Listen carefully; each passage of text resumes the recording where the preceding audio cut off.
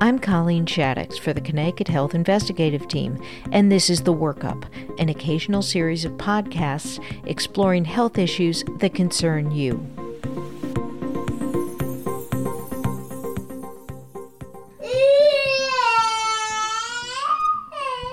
That's Matthew Brochu, a 4-year-old who's just had a doctor's appointment at United Community and Family Services in Norwich. He's actually protesting this interview, not the office visit, which his mother, Francesca Brown, said was quite helpful. You may hear Matthew playing while his mom and I talk. The family is in a person-centered medical home here, a way to organize primary care that the state's Husky program adopted in 2012. These medical homes are producing better patient outcomes by a variety of measures. Patients seen in this environment get more primary and preventative care and are less likely to end up in the emergency room. What was Matthew in for today? Because he doesn't like to eat food. He doesn't like to eat food? No, he's very picky and he's eating less than he usually does. Huh. And what did the doctor have to say about that? He helped me with some tips on what I could do food-wise at home. And also help by giving him something that can help make his appetite grow to help him actually a medication eat food. to help with his appetite, Yeah. And what are the tips? What are you going to be doing at home? Just like leaving all kinds of different choices of food out on the table so he can just kind of pick when he wants to eat and what he wants to eat, so he has like choices. She can make the effort to vary Matthew's diet because the family does not have trouble getting food. But if they were struggling, the practice would have stepped in to get them assistance through SNAP or other programs. Addressing social determinants of health, like food insecurity or unstable housing, are hallmarks of a person-centered medical home. So is patient education. Brown doesn't believe most pediatricians would have spent as much time talking through diet strategies for Matthew. Honestly, going back on thinking about my pediatrician back when I was a kid, I don't think so. Yeah. They're much more like friendlier and willing to help you out here. Yeah. The medical home is able to coordinate care between clinicians. For example, Brown, who has suffered from migraines since childhood, has needed to go off medications during pregnancy and while breastfeeding. Her obstetrician and primary care doctor work together to help her manage the headaches.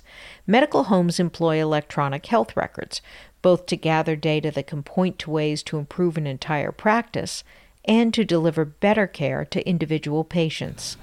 My biggest thing is my migraines, because for me personally, it's hard to go and explain every single thing to different doctors.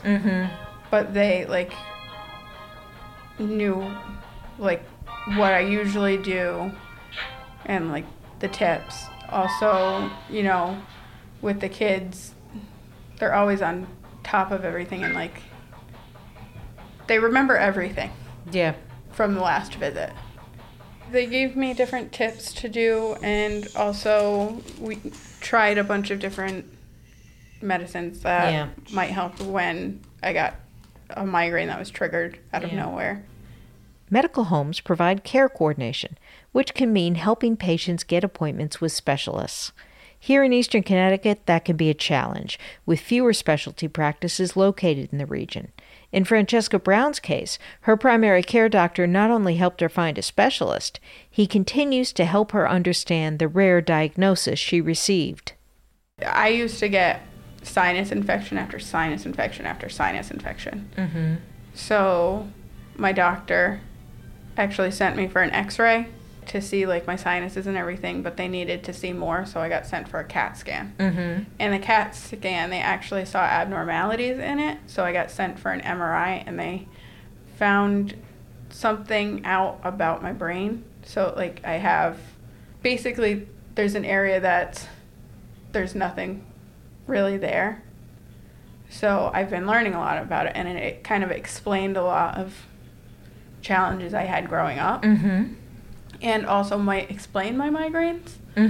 So it was kind of found on a freak thing. Yeah. But the doctor, worked with me and helped me kind of understand it. And it was kind of a cool thing to find out, 24 years later. So what's the name of? Agenesis is a corpus callosum. So any advice for other patients who might be thinking about going to a medical home practice like this? Definitely come here because it also is very convenient that everything is here. United Community and Family Services puts a lot of care under one roof, including a pharmacy, OBGYN, and behavioral health care. That's not true of every medical home, but every medical home is charged with coordinating between providers. Medical homes aim to have more contact with patients and to look at their care holistically, something Brown appreciates.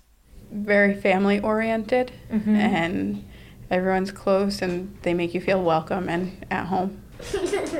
I'm Colleen Shaddix. The WorkUp is a production of the Connecticut Health Investigative Team. To find out more about this and other stories, visit us at c-hit.org.